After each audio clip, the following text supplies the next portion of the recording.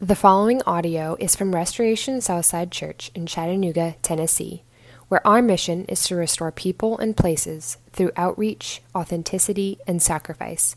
For more information, visit restorationsouthside.org. Shall receive the contribution for me.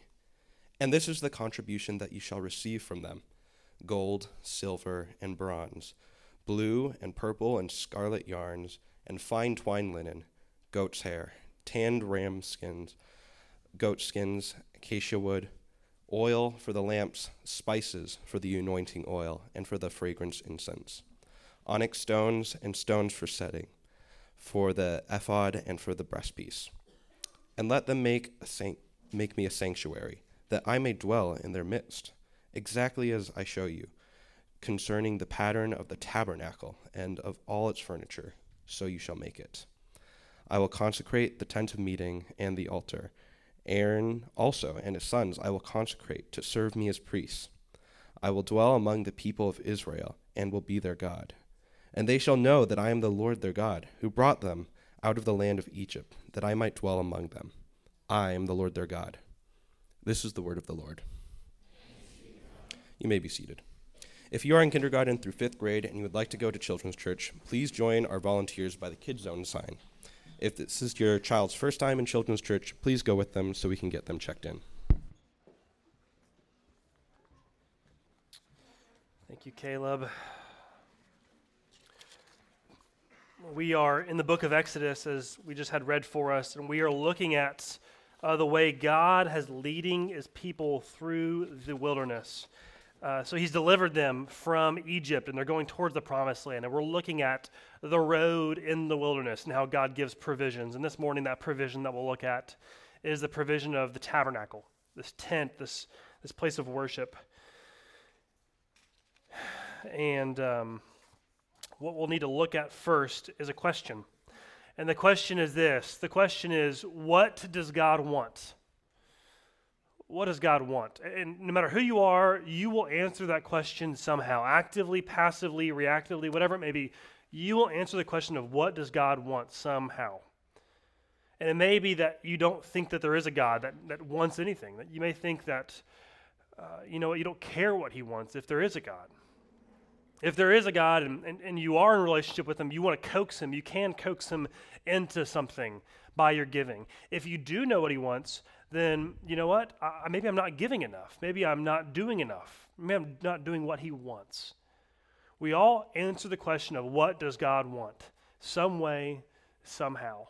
And we will orchestrate our lives around that answer to that question. But here, as we talk about an Old Testament passage with grainy details, even at times, seemingly, what we need to point out is that we have the answer to that question. What does God want? And in Exodus 25 and some of 29, we see the answer to that question is God wants you. That God wants you. And it's permeated throughout this passage. And we'll see it in 3 ways this morning. That God wants you. We'll see it first in the power of giving, second in the power of beauty, and third in the power of presence. And as we look at this old passage, let's take a moment and pray and ask the Lord to bless the study of his word by the power of his Spirit. Let's pray.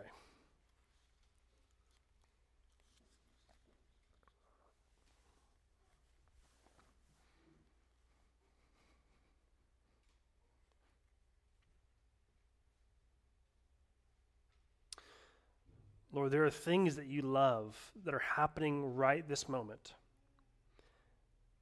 You love your people. You love when your people gather in your name. You love when your word, even when it's confusing to us, when it's dove in and explored into. There are things that you love that are happening right this very moment. And because you love it, Lord, and because you love your people, would you pour out your Spirit? That we would walk away and we would say that we've encountered the living God because of the fact that he loves to move among his people. That's only possible if you are present with us these next few moments, minutes. So do that very thing. Christ, we pray that because you have walked out of the tomb. May we walk out with you. We pray in your name. Amen. So Exodus 25, we'll first see the power of giving. The power of giving. The NBC show that I love and most of you love, and if you don't love, you should love, The Office. And in The Office, there's a character named Dwight. And Dwight is eccentric. We'll just call him that. That he owns a 100-acre beet farm. He's a paper salesman in Pennsylvania. He loves Battlestar Galactica. He knows facts about animals that you don't want to know, but he'll tell you about it. Right? He's eccentric.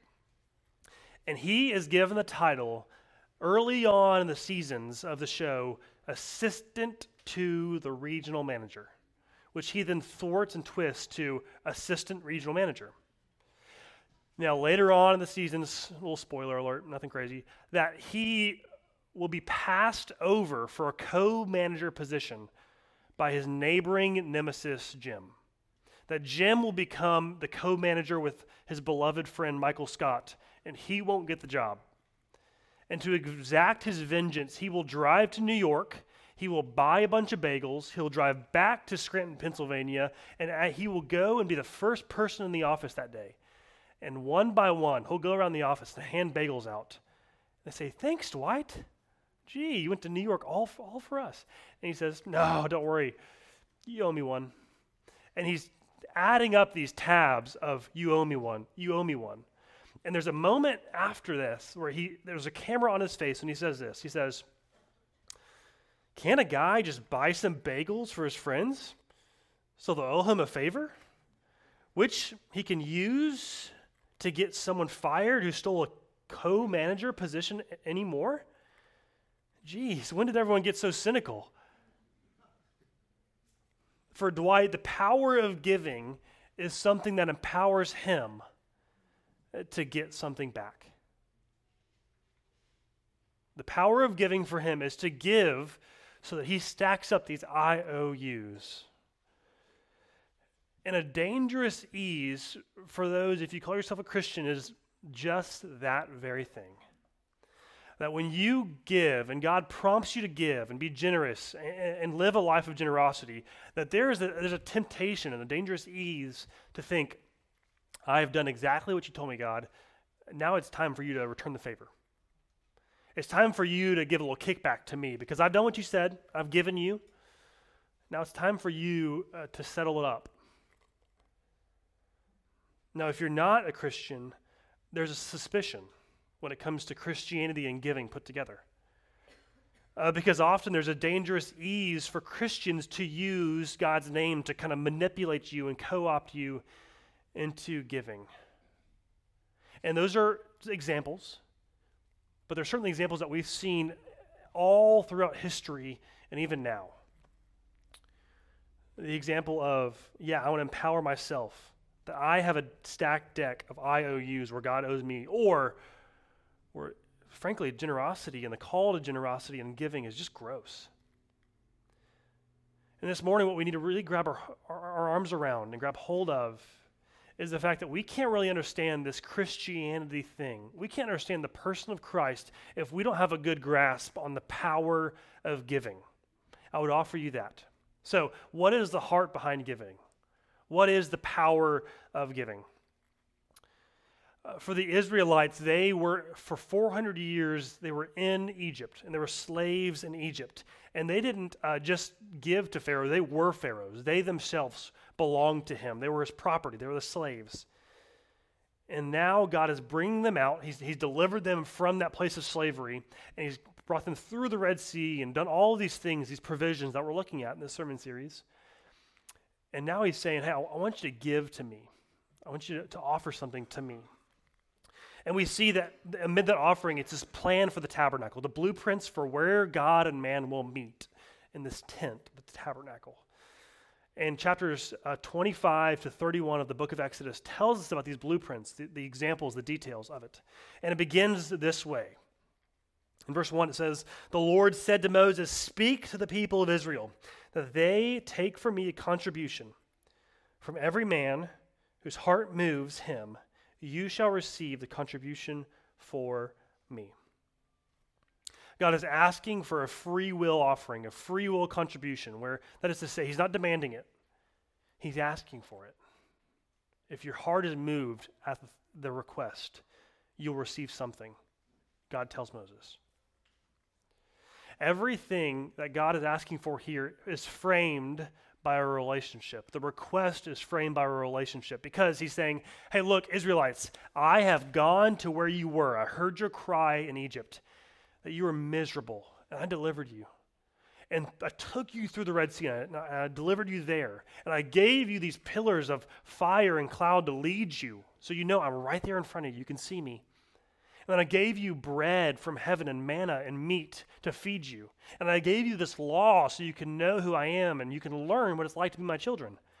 And I gave you other laws, how to relate to your neighbors and how to value the low people because you were low once in Egypt. He's saying, I've given you all these things because I'm in a relationship with you. And I want to take this relationship to the next step.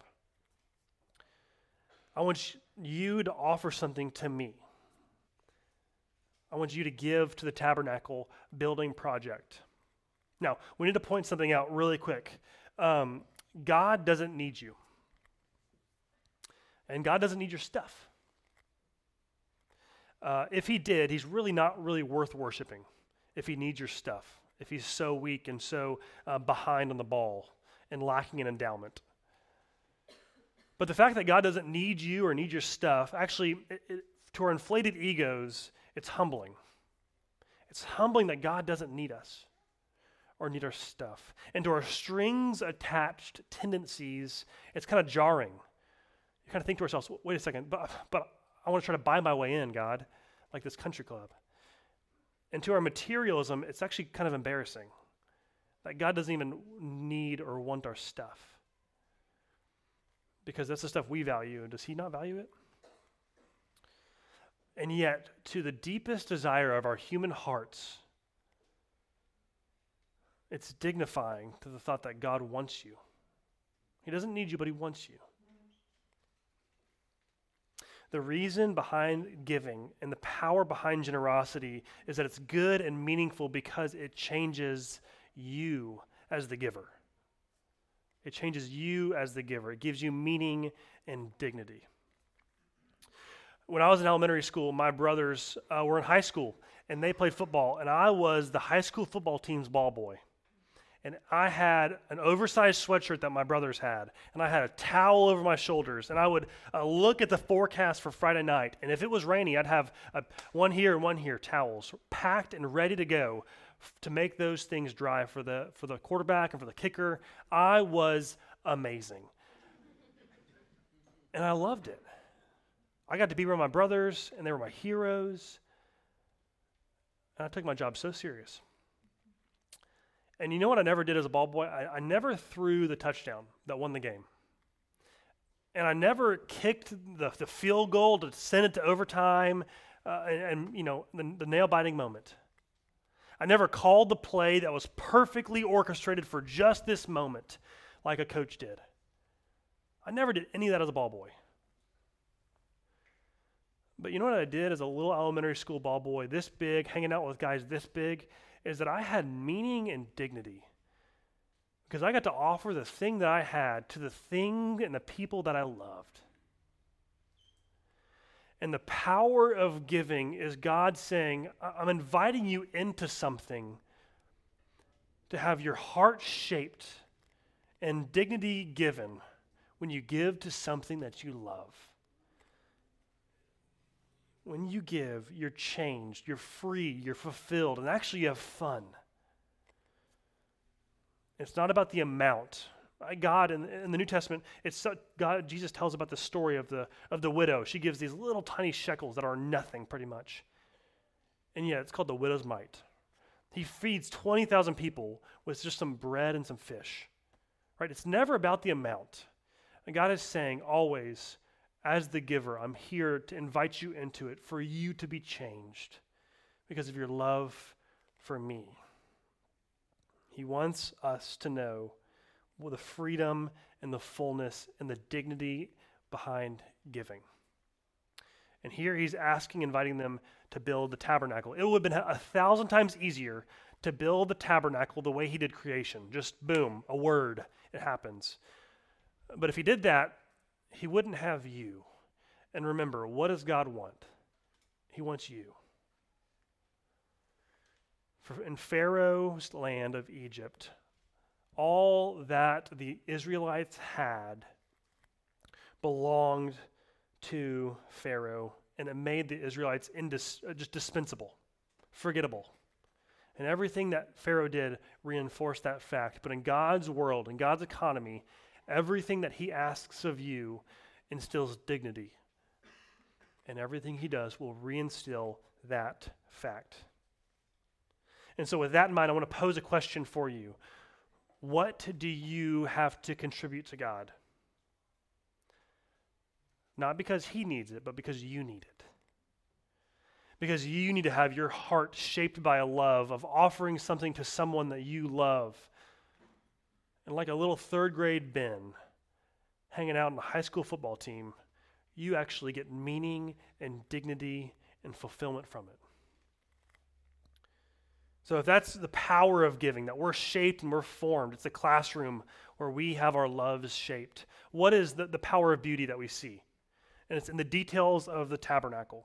Now, chapters 25 to 31 tells us about the blueprint, that these details, and it's like the old MTV show Cribs, that we see this extravagant display of unnecessary detail. That there's 12 bathrooms, and there's 12 bedrooms, there's a car for every bathroom, there's a pool for every car. I mean, it's crazy. And we look at this list of the tabernacle, and it's pretty similar. I mean, it seems kind of outrageous and extravagant.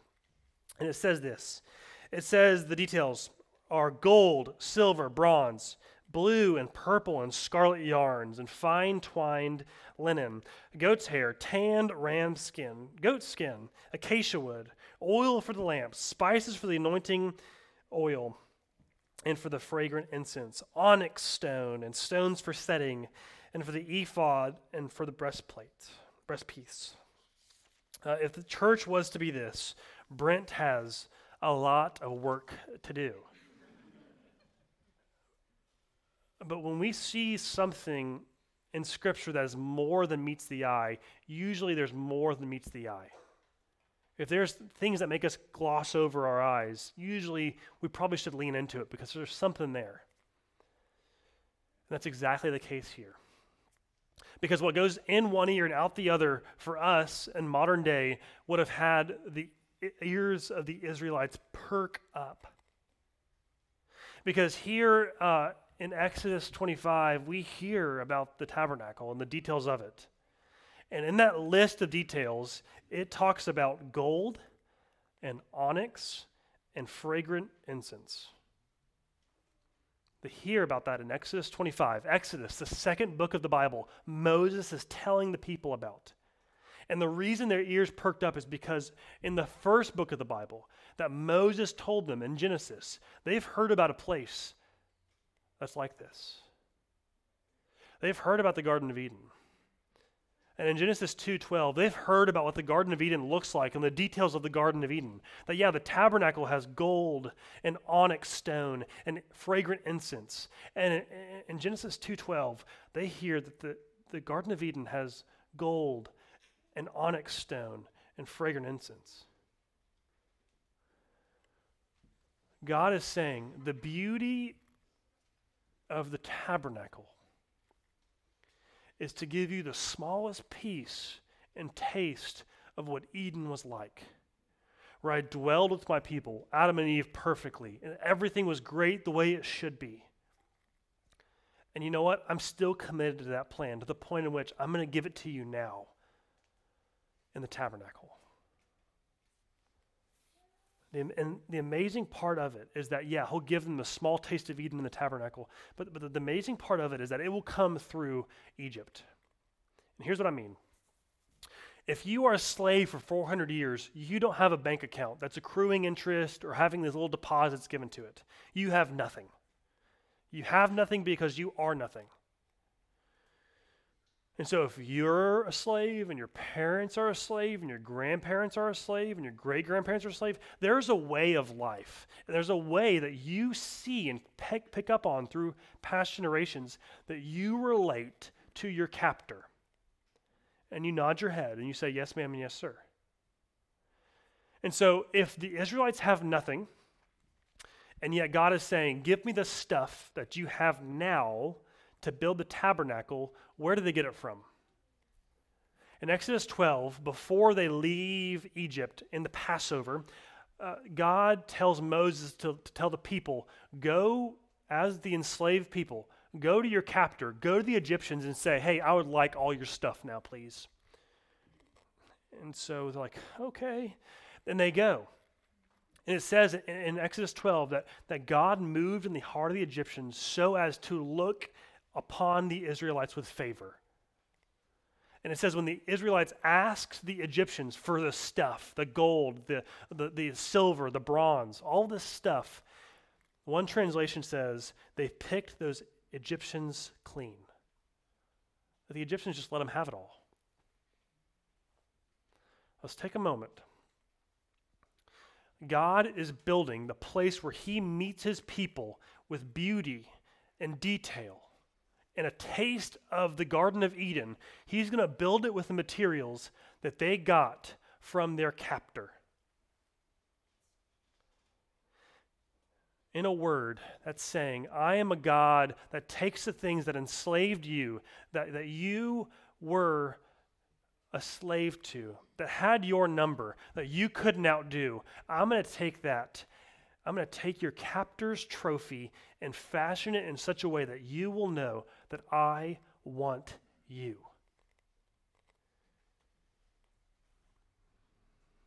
If God is that big, where do you need that kind of work in your life?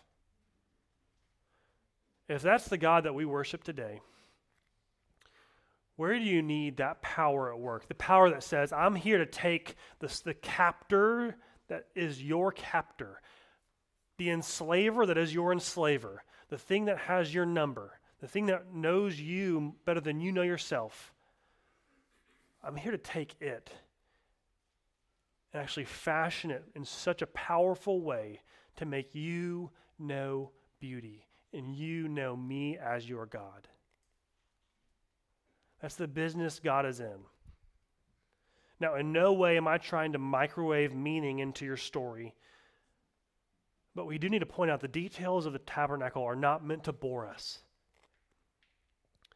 The details of the tabernacle are meant to show us that the power of beauty is that God accomplishes his purpose through reclaiming his stuff from evil and making beauty out of it, just like he did with the Egyptians and the tabernacle, and just like he will in your life in the places that seem thwarted and evil and twisted and wrong. He's a God that cultivates beauty from those kind of places. But lastly, he's doing this place of beauty, this place of the tabernacle for a reason. And then this last point that we see, the power of his presence. The power of his presence.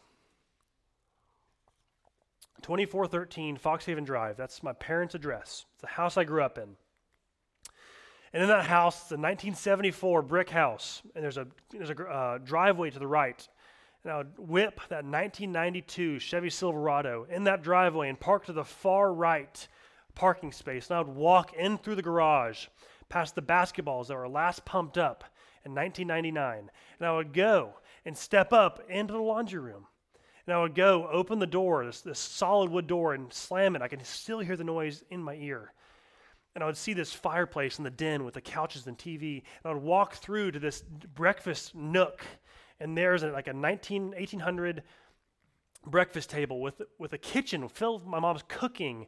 And a 8-week kitchen renovation took 8 years. And I would walk through that now renovated kitchen.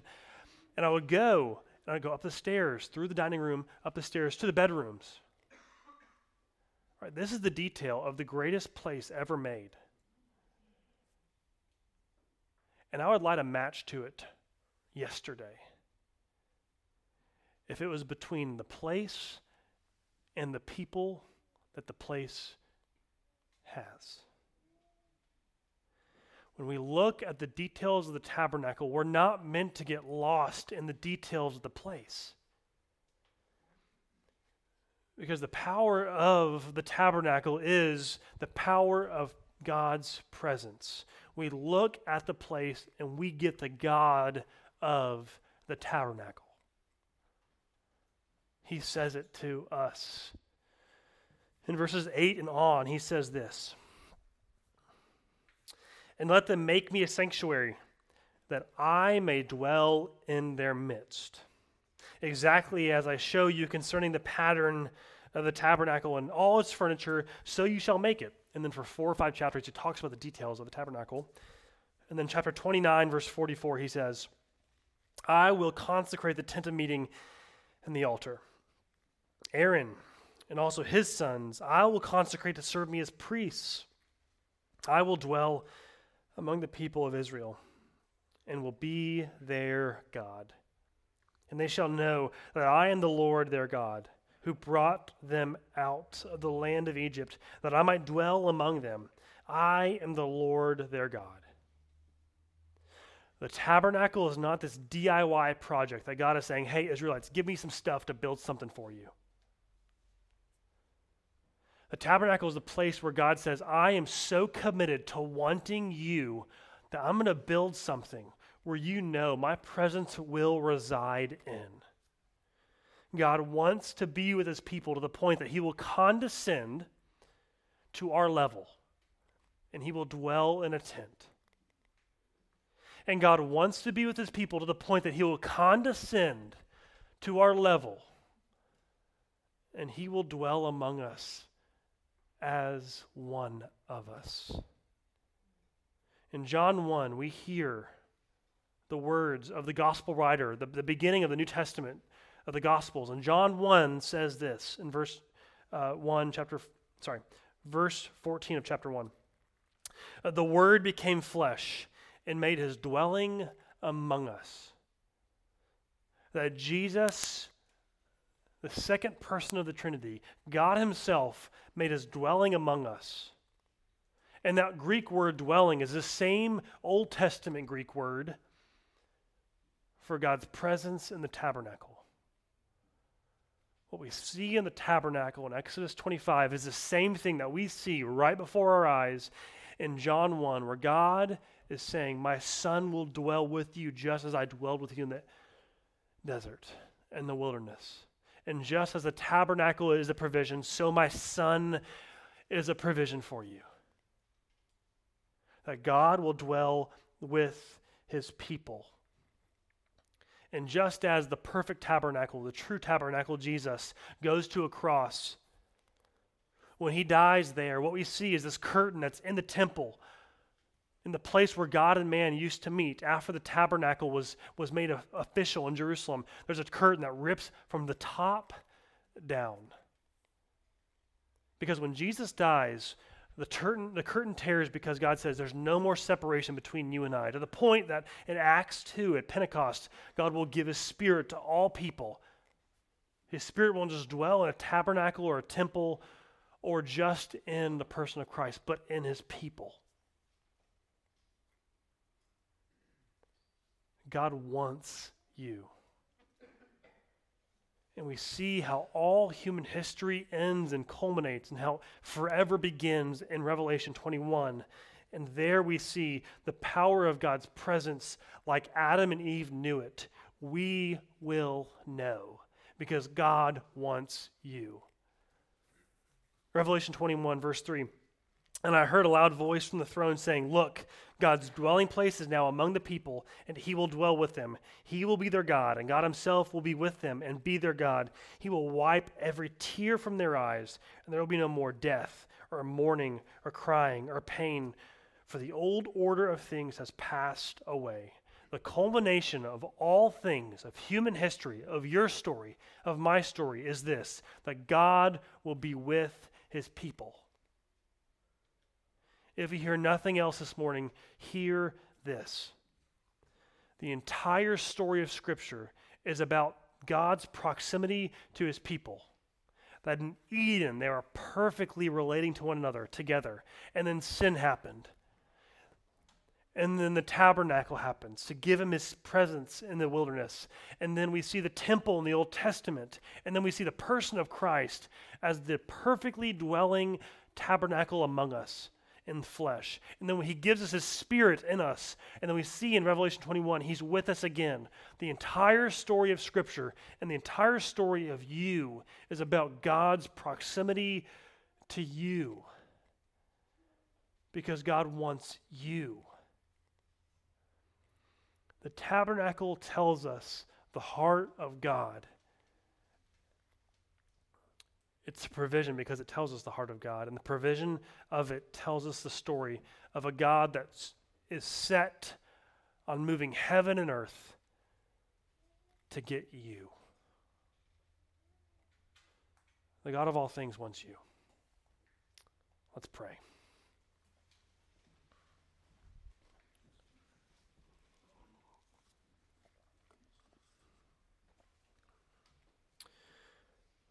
When we look in a mirror, Lord, we hear something. When we are still for even a moment, Lord, we hear a story, we hear accusations, we hear things said about us by others, by ourselves, by Satan. And yet, Lord, you look at us and you say, I want you.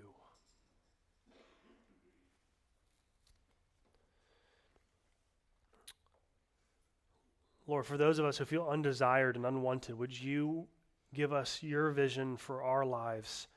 Because it's a beautiful one. It's one that instills dignity. For those of us who feel like you are lucky to have us on your team, would you give us humility?